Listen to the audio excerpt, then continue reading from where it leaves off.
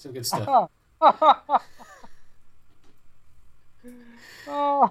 So, Dennis, how have you been doing? Do you Oh, better now. do you Better now that it's 5 o'clock somewhere. Yeah. do you, do you still have Oh, Lord. two arms? Yeah, I went into the doctor today, in fact, and got my checkup. So it's my second splint. And this time when they cut it off with scissors, my arm, I knew, would have an emaciated look to it and a Yeah, scaly look. right, And now with a scar that looks like a botched suicide attempt. It's so right. grotesque. 8 stitches across my wrist. Yeah, Uh, I'm looking at a beastly looking arm here, but I scratched it a little bit and yeah, moved it, and I'm now in a cast that a splint that I unwrap when I want to and nice, wash. So I've now have removable, and I cool, go in 8 days, and then go to something even less immobilizing. right. So it's all good. It's all good, but it was it was like holy shit. Look at that fucking arm. Oh God, whose Yeah, arm is that? when I when I when I googled images of sliced wrists, it was not a good thing to Google. Don't Google that. No, no, don't Google that. Uh, But anyway, it's coming along, and the stitches look good. So yeah, Plus, it's on. Is it on the inside of your wrist? So, yeah, yeah. it's not noticeable by people. You know, Well, I if, mean, some if, people get if tattoos on the inside of their wrists. You know, it's like a private thing that it's not really visible unless you like show somebody. right, So right. your Well, but your or scar, you know, if my cuff creeps up during a business meeting, and yes, cuff creep. the eight stitches, Beware of cuff creep.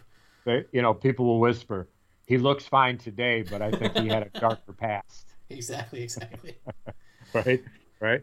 He Could you? seems he looks fine right now, but there's But a darker past lurking. I can tell. yes, there's a shadow over this man. He's I swallowed the shadow, and ooh. now when I belch, it comes out. When I puke, it comes out of my nose. The shadow. Excuse me, sir. You got some shadow in your face there. Yeah.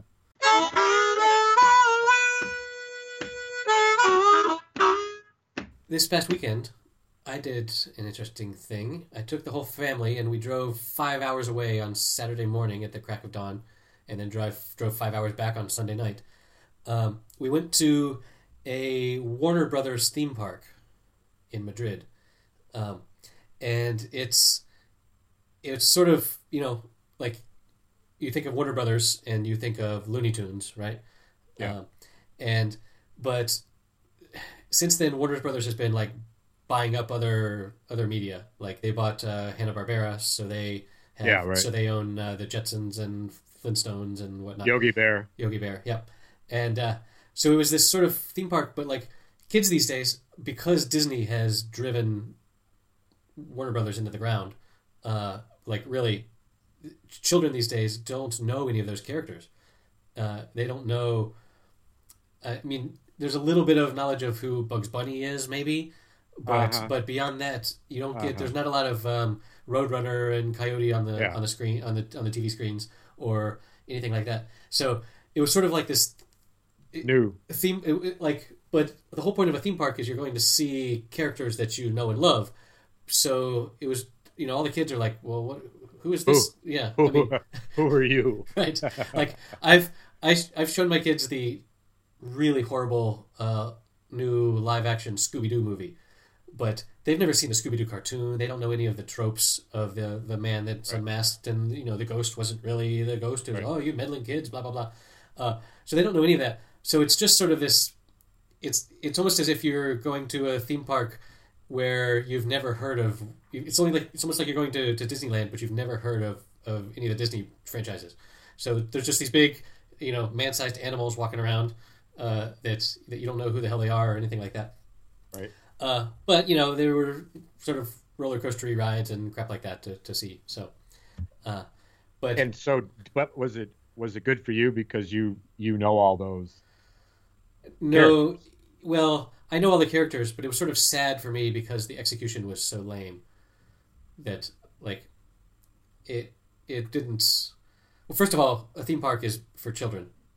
Right. At least, I mean, I've heard that some grown-ups can go to Disney World and Disneyland and stuff and really have a pleasant time because it's just so well done. Right.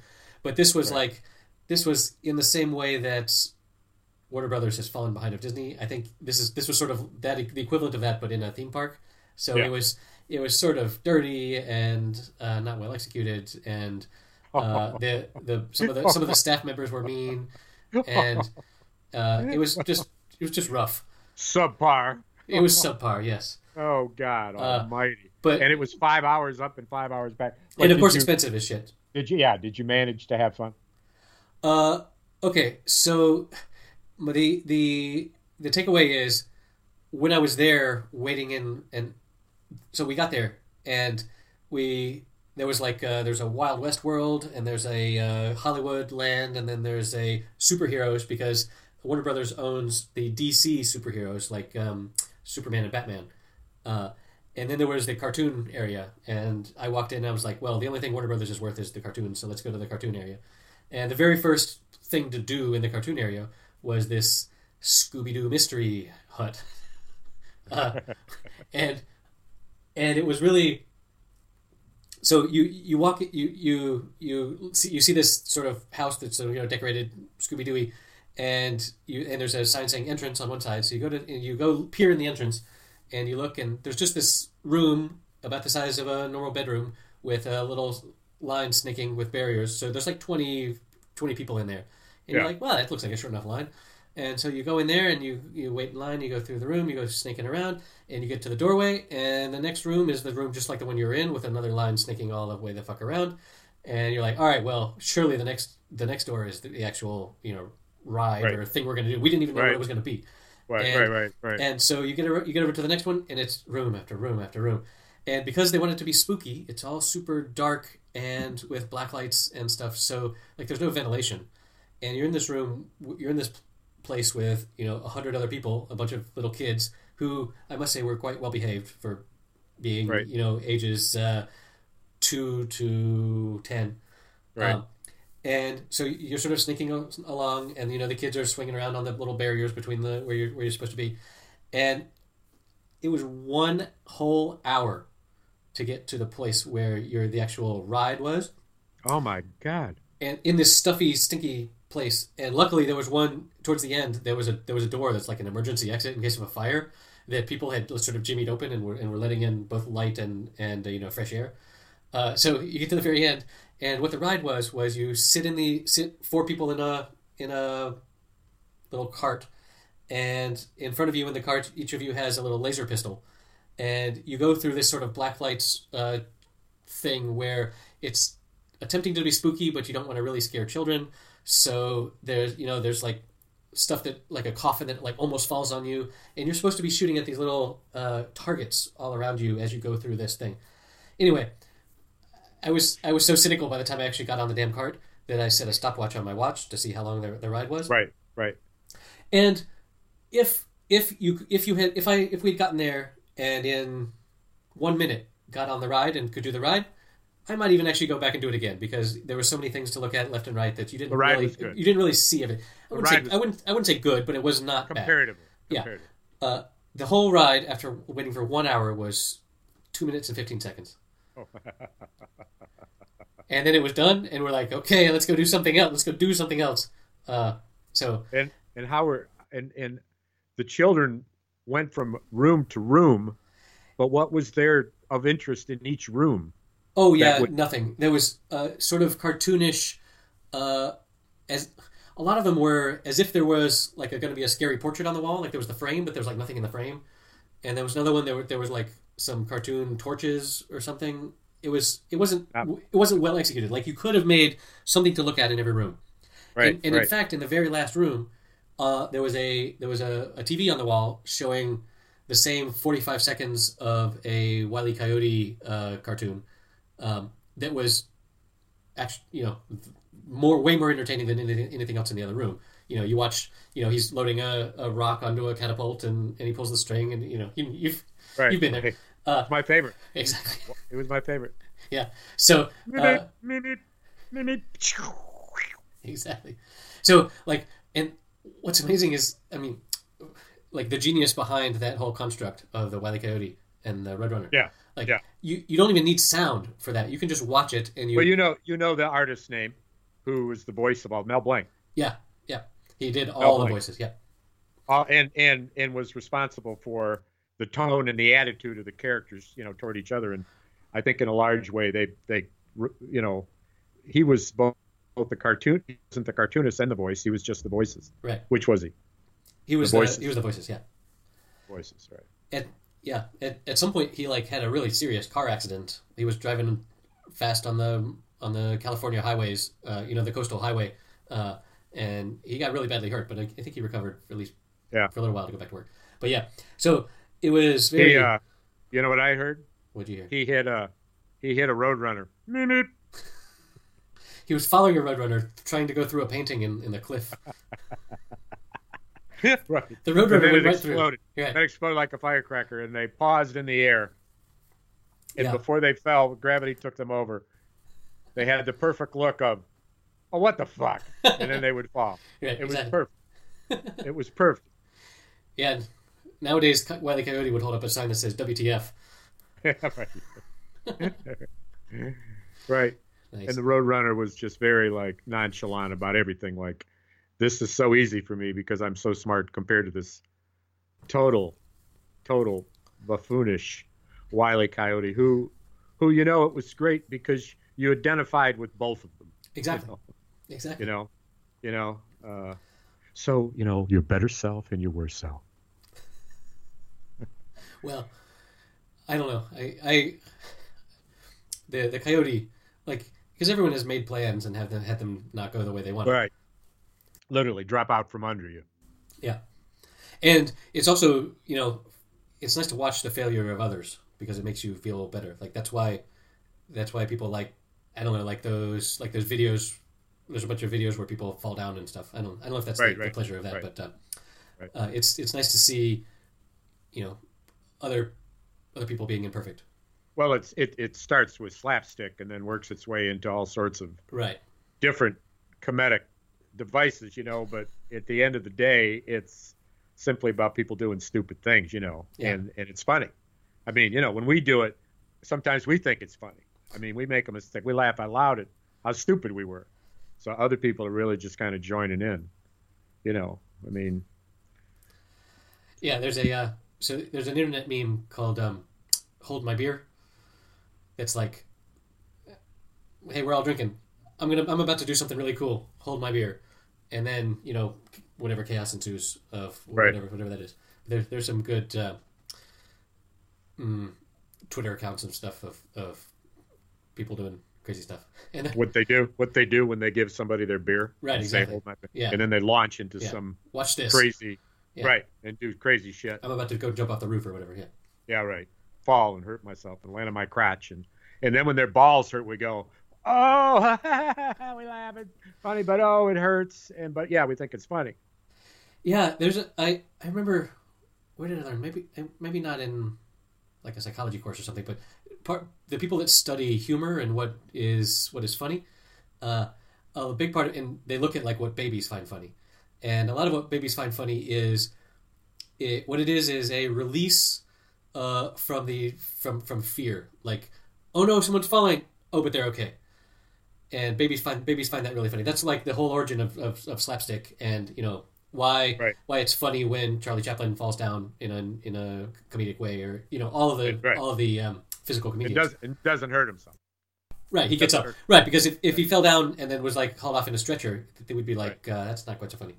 But that's a very base sense that apparently goes more or less across human cultures.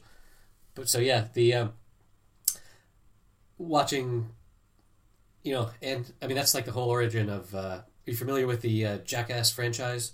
Yeah. Started from MTV, where it's just these people just trying to hurt themselves. And, I know it's right. I saw the iconic alligators in the pit climbing across the pit with your underwear full of raw meat on a bamboo stick, and the alligators able to reach you in your underwear and the meat and your ass across an alligator pit, and it was frightening. Right, and it's so entertaining because it's so tense. Like it gets that visceral feeling of I'm about to watch something terrible happen. Right. But then when it doesn't happen, you get that release, and you're like, ha ha ha. Right. So and it gets to be sort of like the Monty Python skit that we listened to last week, where they outdo each other, and it's sort of like where, in Monty Python, they would describe the derelict nature of the childhood, and the other guy would respond and say, luxury. So it's sort of like that with Jackass, where they show this, and then the other one's like, fucking wimp. Right. I spit on alligators biting after my ass. Watch this. Right?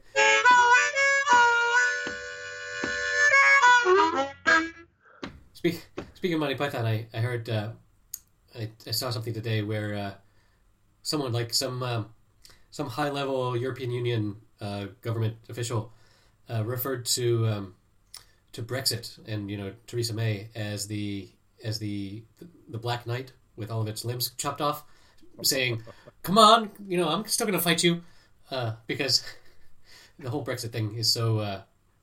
She's in such a bad position to negotiate that it's very much like that. Having all your limbs chopped off and be like, I'm not dead yet. Anyway, squirting, right? Twisting and squirting limbs. Oh my word! What a clever skit that was too. Right. Oh God. So funny. And doing that with the practical effects of the time is pretty impressive.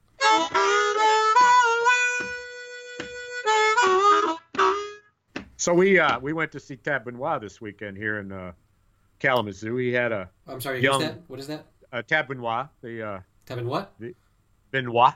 Benoit. Benoit. Benoit. Tab Benoit. Benoit.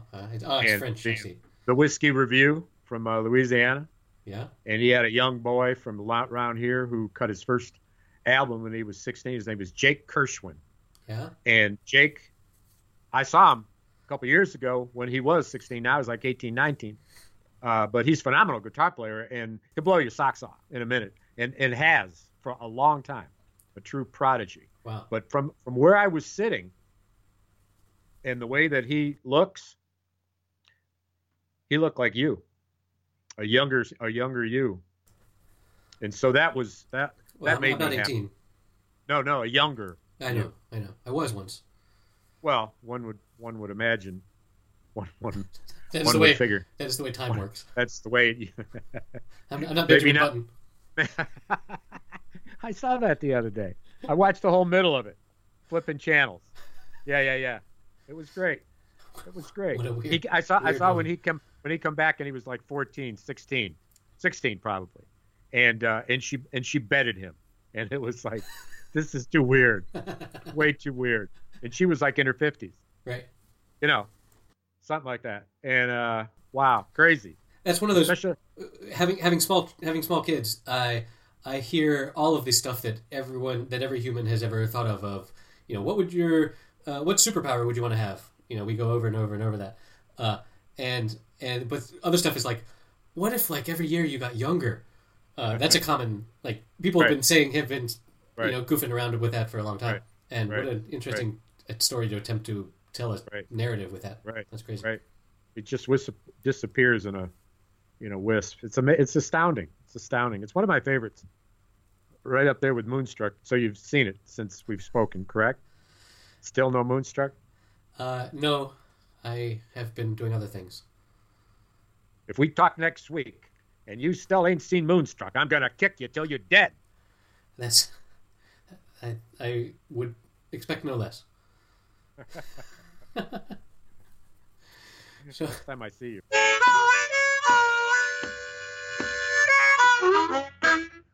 Hey, so another pretty cool thing that's happened between when we last spoke is a girl that went to my high school and then to my college who was a year younger in grade wise, but she's really only like 3 months younger than me. She went to the freaking International Space Station. She's an astronaut. She blasted off from Russia. She's in space now for the next 6 months. Yeah, like I don't know her. Wow. I don't have any real memory of her, but like we have common friends. Yes, yeah, right. And certainly common experiences. In your circle of friends. Well, in my adjacent circle of friends, yes. Once removed. But pretty freaking cool. Oh yeah, yeah. What kind of a reality is that? If that's your job, I mean, yeah. Good Lord, I mean. And her like when I was waiting in the 30 minutes before the launch because I wanted to watch it live, they did sort of a little retrospective on all of the astronauts that were going up, and her history is just crazy. Like she loves rock climbing, and she spent like 4 or 5 months at the South Pole doing research. Just crazy extreme stuff. But she and studying. She worked at the Jet Propulsion Labs and Goddard and stuff like that. Just doing crazy sciencey stuff. Wow. But and it's such the competition. Like, I think they choose like 10 people, 8 or 10 people to sort of be like the graduating class, not even the graduating class, but like the ones selected to go through the training program. And so several of the people that went through the training program with her were already up there and have done it. But just to be selected, because that's a more competitive thing than like being in the NBA, like than anything. Yeah, yeah. than anything. Yeah. There's so few people get to actually do that. And such in all levels, at all spheres of your physical, spiritual, mental, emotional self. I mean, it is such an absolute total commitment to the science. Yeah. That you are comfortable. I imagine largely comfortable with knowing that your life is absolutely totally reliant on not just the science, but right. your belief of the science, not just your understanding, but your belief. Because at some point there's a spiritual aspect of that these men and women have got to feel like they can look their loved ones in the eyes and say, I'm going to be okay. Right.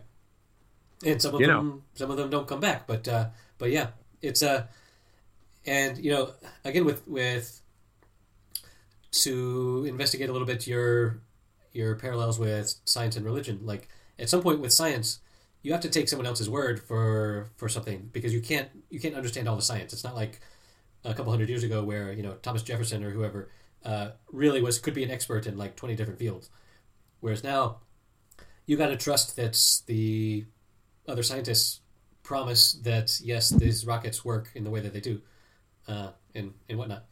Well, it's the team, right? Exactly, and it's the team. And who's a better team than to have your back than freaking NASA?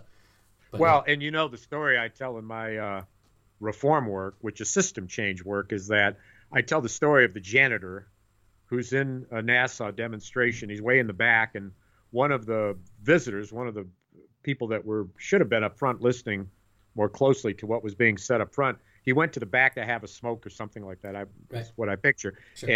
And he asked the janitor, so what do you do here? What's your job? And the janitor said, my job is to get a man on the moon. Fuck yes. It's the absolutely epitome of understanding that every movement you make, every professional breath you take is for one objective. And the ownership of that by a very large group of people is in itself a spiritual experience. Yes. Because it is built on camaraderie and trust and laughter and love and trust engendered, and trust is at the center of it. But nonetheless, all those other things, as with any team, there's a sense of humor to it. And, and you hear in some professionals. And I've got your back and you've got mine. And, right. Knowing... And then the dark humor, in corrections, for example, there's always dark humor, I imagine in NASA, they joke all the time about, well, I don't know. I was going to say they joke about, well, there's a whole bunch of fuel under your ass here. Hope it all burns the way we expect it to. Yeah, I don't know, man. But I just think it's such the that is a really beautiful story. I like that the janitor is here to put a man on the moon. Yeah, it's pretty commonly told in the when you're giving talks, of getting people to focused. motivate people that might be at right. low levels of the organization. Right, Yeah. right, because nobody plans. I mean, it's just government. And government is what do all those people do in those buildings? I don't know. That's the government. Yeah. You walk down Washington. This is one of my favorite nasty on the dark side images of walking the streets of Washington, D.C. amongst the marble buildings and the amazing expense of the stone and the marble and the granite and it's just so huge, and underground tunnels. And in them all are all these people that are moving money. Yep. That's what they all do, is they move money. And to move money, you got to spend money. And there's this whole town that's full of these buildings. And then you go from there and you jump in an airplane. Well, you got to go home. Well, where do you go? You go fly into the state capitol. Then in the state capitol, and as you're driving through the state capitol, you're driving through a bunch of buildings that look just the same. Uh-huh. And you know what it is? It's where the people are, Moving the people money. up in Washington are moving that money from where they are down there. And then they've taken some off the top. And then I drive home and I drive by the county courthouse and I look and there's Even more building. granite pillars. Well, what's it made out of? Marble and Yep. stone and brass and shiny stuff, Oh, and what do? Oh, well, they get the money from the state people. Yeah. Trickle down. And then the courts, they give money away to. Yeah. Look, it's pillars all the way down. You know who they give the money to? They give the money finally to the people who are helping people. That's what they're doing. They're giving it to social workers and job navigators and people who know their shit about how to connect people with what they need. But we cut through 1, 2, 3, 4 different layers of bureaucracy to get to that point. And it is along the way, every bit of it, another percentage off the top. Yep. Why don't we just take the fucking money and give it to the people that are fucking doing the services and cut through the fucking shit in between? Oh, well, because it takes a lot of people to manage that much money. Well, well, not that many layers. 1 layer. Right? Yep. Right? Yep. Right? Yep.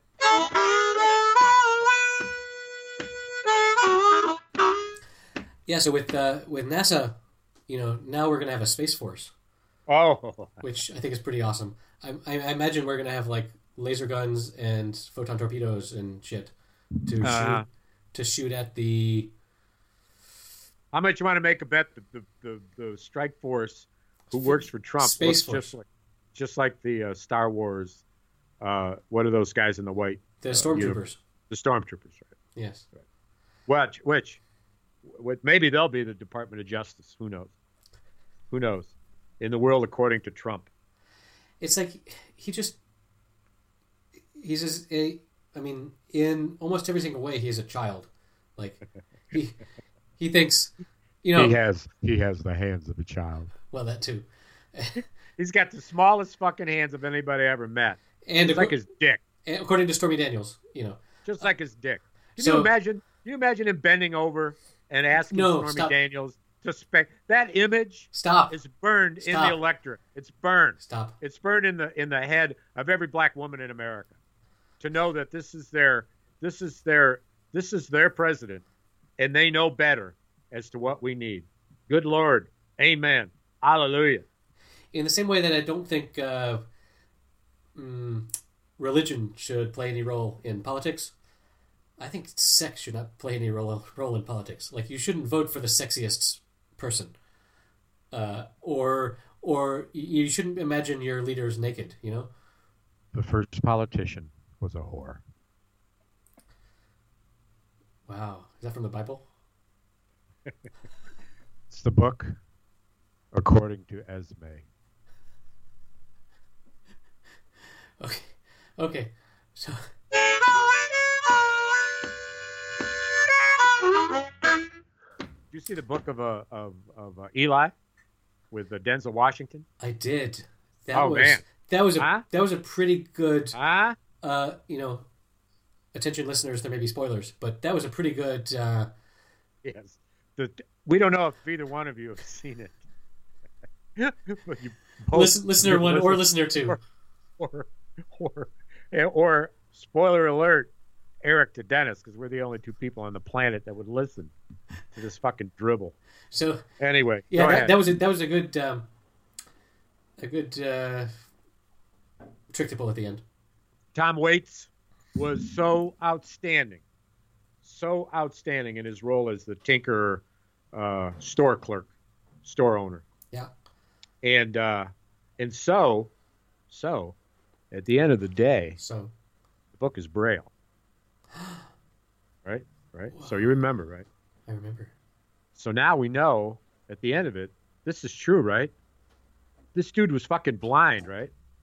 Yeah, and ever since, sometimes I go into movies, and I'm like, is this character really blind? Because I'm wary of that premise twist, that Oliver Twist.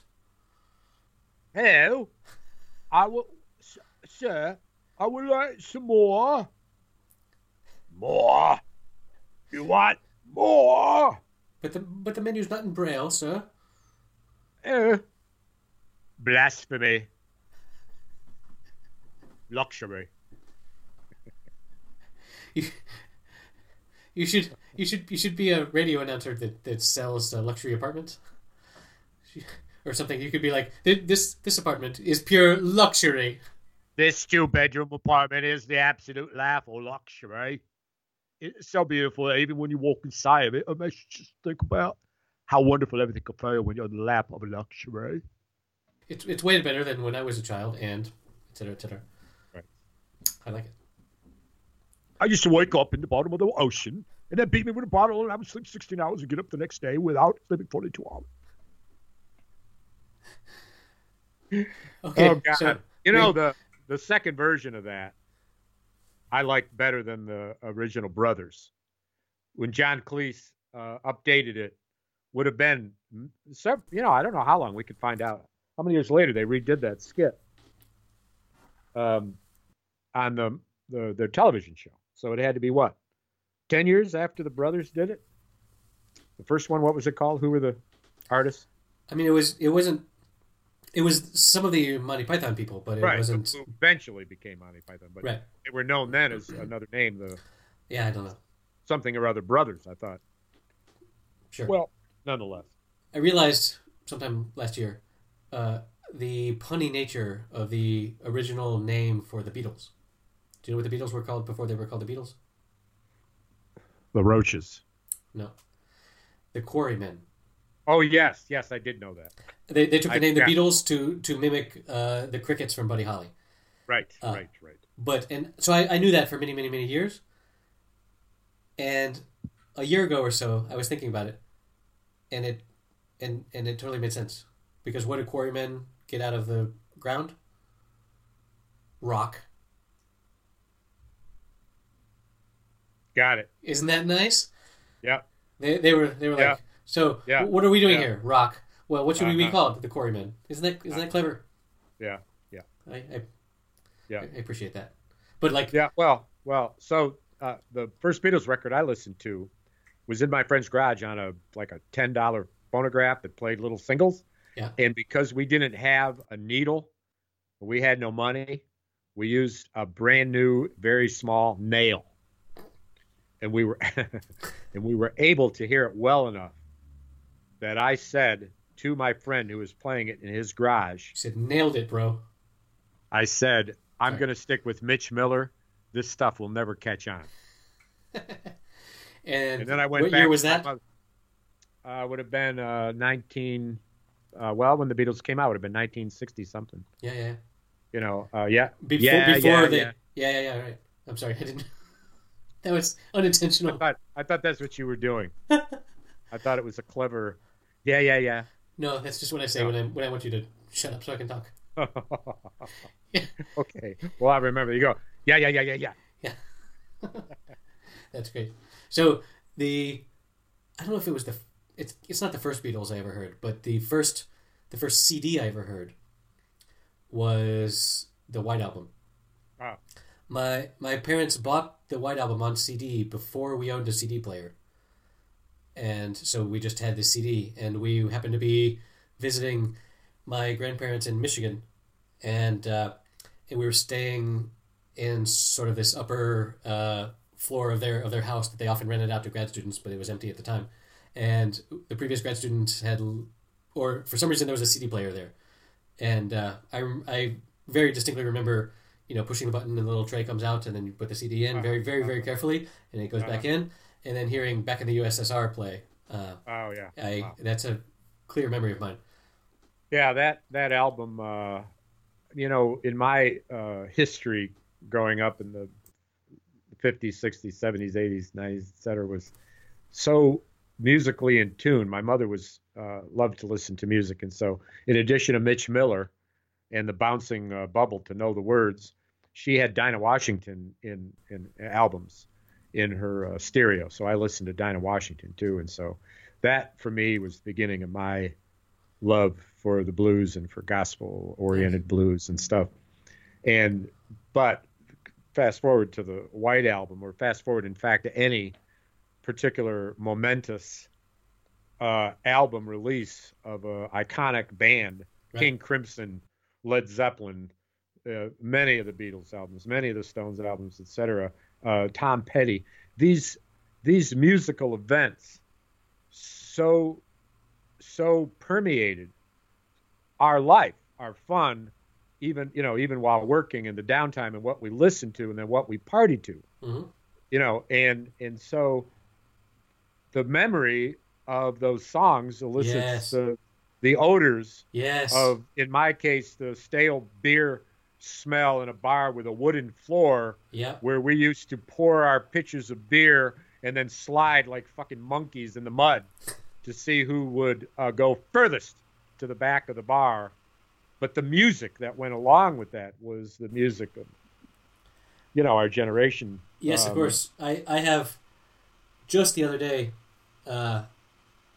I was struck with the desire to put on an album when we were ready. I was driving in the car with my family, and we were 10 minutes away from our house, and I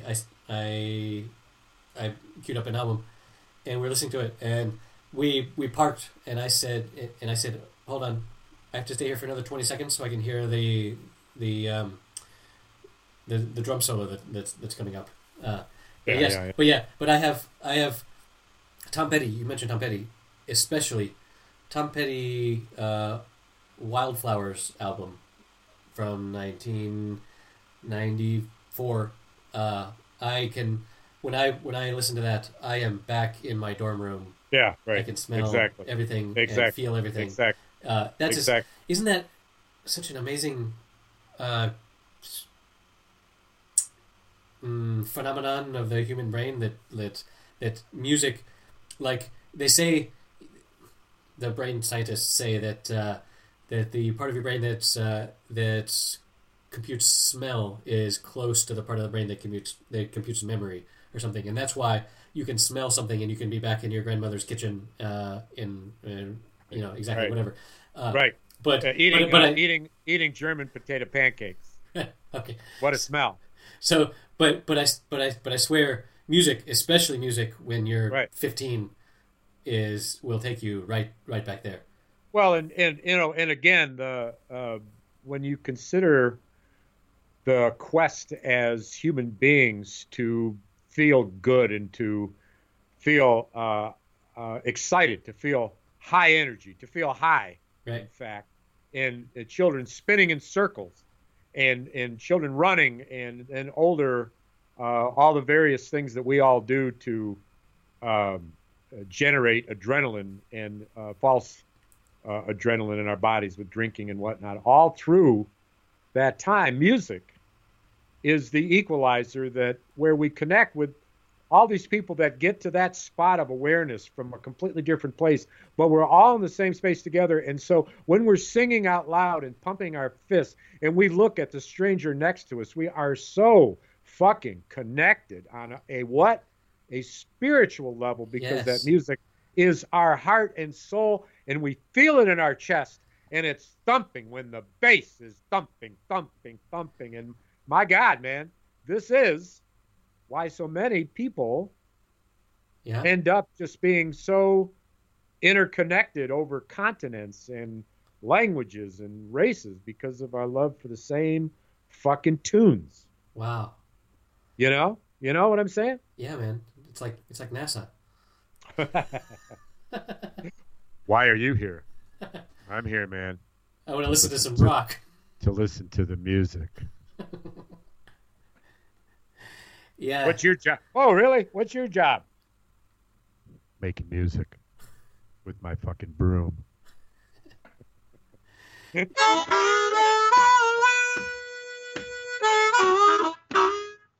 So you talked about listening to the music that your parents played. Yeah. And My mother. or your mother. I've lately been fighting some battles as to whenever we get in the car, my daughter says, "Hey, put on that song that I like." And lately I've been sort of saying, "Look, first we're going to listen to the music that Daddy likes because Daddy thinks that you need to hear this music because it's amazing." Sometimes, right. Sometimes, yeah. Not all the time. Sometimes I'm going to let you choose. But so sometimes I have to be like, "Look, I as the grown up here feel the need to impart upon you my right. what I think is good music." And man, I feel like my generation did okay, this is probably universal that you probably think this the same, even though you're a generation before me, that I feel like I did a pretty good job of absorbing the tastes of my parents' generation in a way that, and again, every generation says this, in a way that my kids' generation is not appreciative enough of the music that I like. So this is what I'd say about that. Our understanding of that appreciation doesn't happen until much later. Yes. In the younger generation's life. Yes. And so they may not know it now. They would be loath to admit it now because children of certain ages loathe anything that has to do with their parents, as if to say, I don't want to be known to be part of this family. Yes. Walk over there, right? And so it's later. I'm just about getting to that point, yes. It's later. Well, and do you have to dress like that? Do you have to come to the school dressed like that? I'm just in my clothes. It's just the way I dress. Will you walk behind me? Right. And not so much here in Spain, but in America, people say, their kids tell them, "Can you park like 100 yards away so I can just walk in without?" Oh no! Hey, drop me off here, Dad. No, here's good. Oh, there's my friend Billy. Let me out of the car. Let me out of the fucking car. I want to be seen with you. Exactly. Fucking douchebag. Yeah. Old man. It's Cool. like, so because our generation is like, all right, whatever. I mean, we'd be like, sure, man, sure, dude, go ahead, jump out, man. All right, go. I mean, whatever. Who knows? But that's a pet peeve of mine that people, every generation complains that that their kids' generation is totally worthless, lazy motherfuckers that aren't going to amount to anything, and are, civilization has reached its peak with my generation and is now totally down into the shitter. And what's amazing is that you can go back and look at the articles that were published 100 years ago, 150 years ago, 75 years ago, and they all say the same thing. It's all grown up saying this young generation doesn't know anything. And, right. It's a repetition. But I would tell you this, I don't feel that way, and frankly, I've never felt that way. And it may be because my musical tastes are so eclectic. No, I'm not talking about music only. But yes, I also enjoy my kids' music that they listen to. But I'm talking about just in general. Like, I mean, and again, I also don't complain like this. But man, talking to the other parents in school, they're just like, blah blah blah blah, video games, blah blah blah. They hate all the things that weren't the way they were when they were children. Why can't every child's life be like what mine was? Right. And playing up in the field, like I grew up in the field. Right, where your father beat right? you, Right? with a No, brass bottle. that was a Polish accent. Oh, I'm sorry. That was my mother.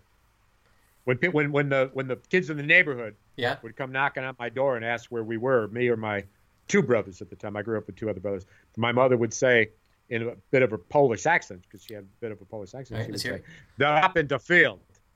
They're up in the field." Up in the field. And later in our years, yeah, that was what my friends, how my friends would kind of make fun of my mother in an endearing way, you know, and we would tell stories of our youth, right? Right. When standing in a circle, at the park near the lake and telling stories of our youth and just rolling and razzing on each other, in a circle to see who could insult another person in the circle more completely, Yeah.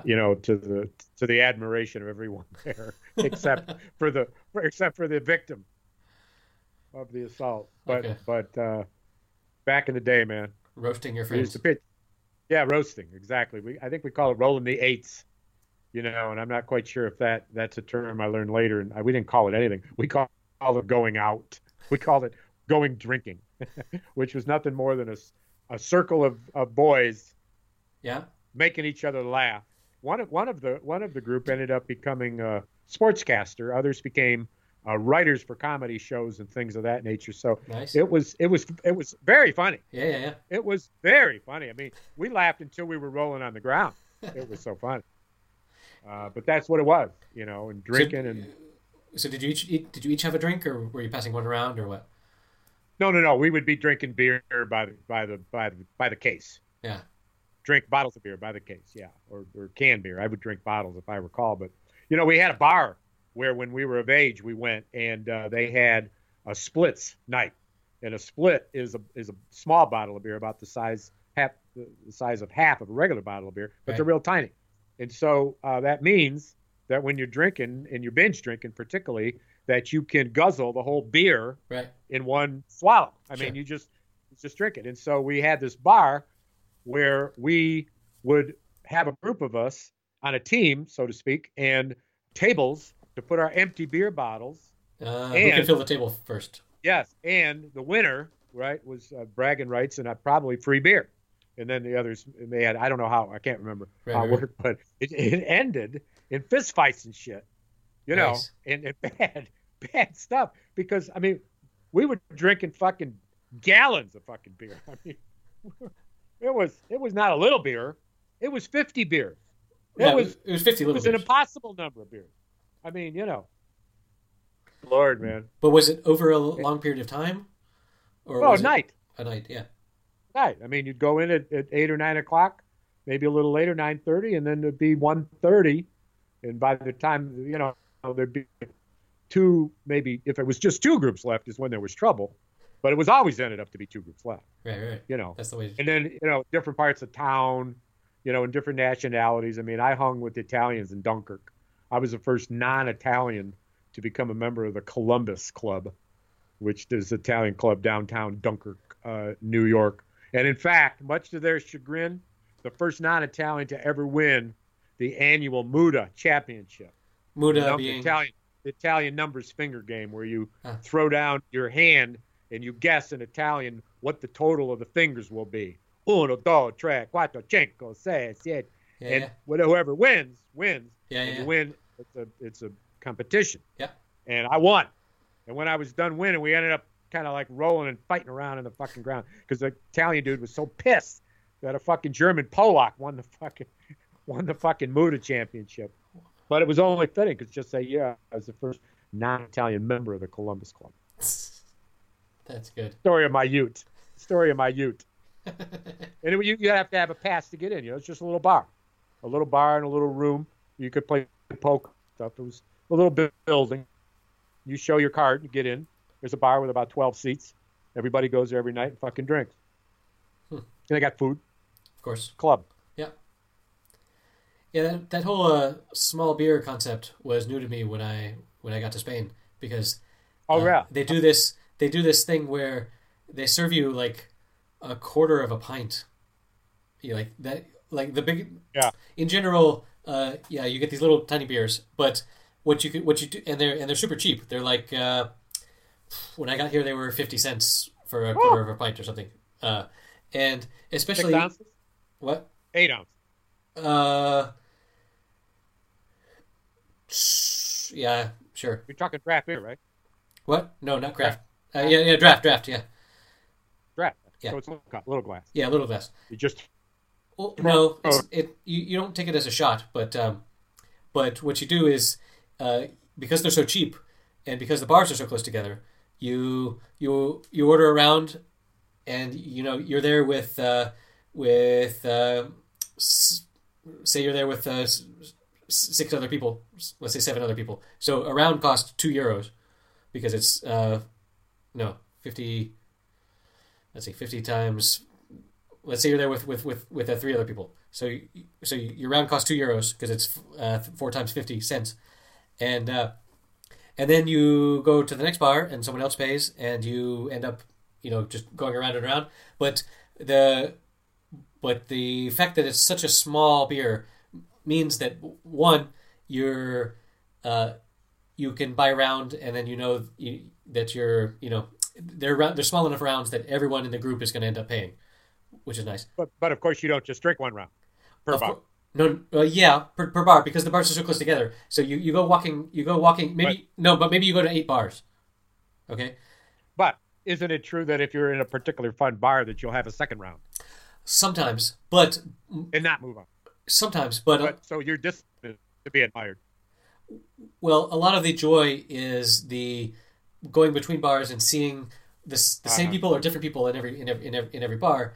But what you can do is because you're spreading these little small beers out, you can be several hours doing this and not really be drunk, but have a pleasant buzz and be walking around and just generally be content and happy, which totally is contrasted to my experience in England, where you order a pint, and after 2 pints, you're not going anywhere, and also if the bars are far apart, then you're not going to drive, and if you have a couple people, if you have more than like 3 other people in your group, you're not going to all buy a round on one night, and then you have to remember who's in debt from the previous outing and blah blah blah. So it's a pretty cool. Like I learned to appreciate the small beer here, and also the second part is your beer is always cold, especially in the hot summer in southern Spain. Right. You order a pint, by the time you get down to the bottom, it's warm. That's right. But if you have a bunch of small little ones that just came fresh out of the keg, then you're good. Yep. The miracle of refrigeration. Yeah. Well, I'll tell you. Science, our version of that growing up in my 20s was we had a bar that a couple of brothers owned, and the name of the bar was Brothers. And they organized a bar hop that started in the town of Dunkirk, New York, a small town, 18, 19, 20,000 people. And then next door to that town, the town of Fredonia, New York, which houses the State University of New York at Fredonia, which was the training grounds for the Buffalo Bills for many, many years, and quite a bar, a college town in its own right. So Dunkirk, Fredonia is a region. And so we would put on one of the people in the group would wear a toga, and the toga had a black magic marker tied to a white string, and every time we went to a bar, somebody wrote the name of the bar on the toga, and at the end of the night, at the annual event, we would count up the number of bars you had a souvenir that were signed, and then we would know, well, first we'd know how many bars we went to because we couldn't count. No, of course. We couldn't. I mean, it was too much, and we started 20, 30 strong and ended up with 4 or 5 people. Right. But the night that I actually literally was raised from the sewer on the side street of Fredonia, New York, by my eventual wife, my bride to be, lifted me from the sewer, was the day that we did in 12 hours from 2 a.m. to bar closing at 2 p.m. 55 bars. Holy shit. And at every bar, much to my question to you, because this is what happened in our town. When we would go to the clubs, like the Columbus Club and the Kosciuszko Club, we had 4 wards in our town in Dunkirk, each with a different nationality. They each had their own club. Right. And so when you went to the club, you would go and there was a bar. I mean, we had people's houses that the front parlor was removed of furniture and a wooden bar carried in, and you went in the front door of a house and there was a bar that would hold 10 or 12 people. Right. And so there was one for every neighborhood back in the day. Yeah. So that's why we would have so many. And then the journey to the next town wasn't a walk, it was a drive, and I'm sure we were dangerous and stupid, but I think there were some designated drivers. But when we went to the Fredonia side of it, which was just a 3-mile walk for people that wanted to walk, you hit another 25, 30 bucks. Nice. And that's where my my one true love did find me in the gutter. That's not where you met. It's just she happened upon you there, and when she saw me there, she knew that I was the man for her. This rat from the gutter. This is the man I want to spend my life with. You are so beautiful to me. Lifting me out of the gutter. Nice. That's sort of a metaphor for your entire life, really. Lord help us. Lord help us. I'm not. All right. I'm not exactly sure what to think. I don't know what reality is. I don't know. All right. I think that's enough for tonight. All right. See you, my friend. Okay, that's all the time we have for today. If you enjoyed what you just heard, you can support us by telling a friend or sharing us on social media. All of our episodes are available on our website at happyhour.fm. You can tweet at us at happyhour.fm, that's with the dot spelled out, happyhour.dotfm, or we can receive email at the same name, happyhourdotfm@gmail.com. See you next week.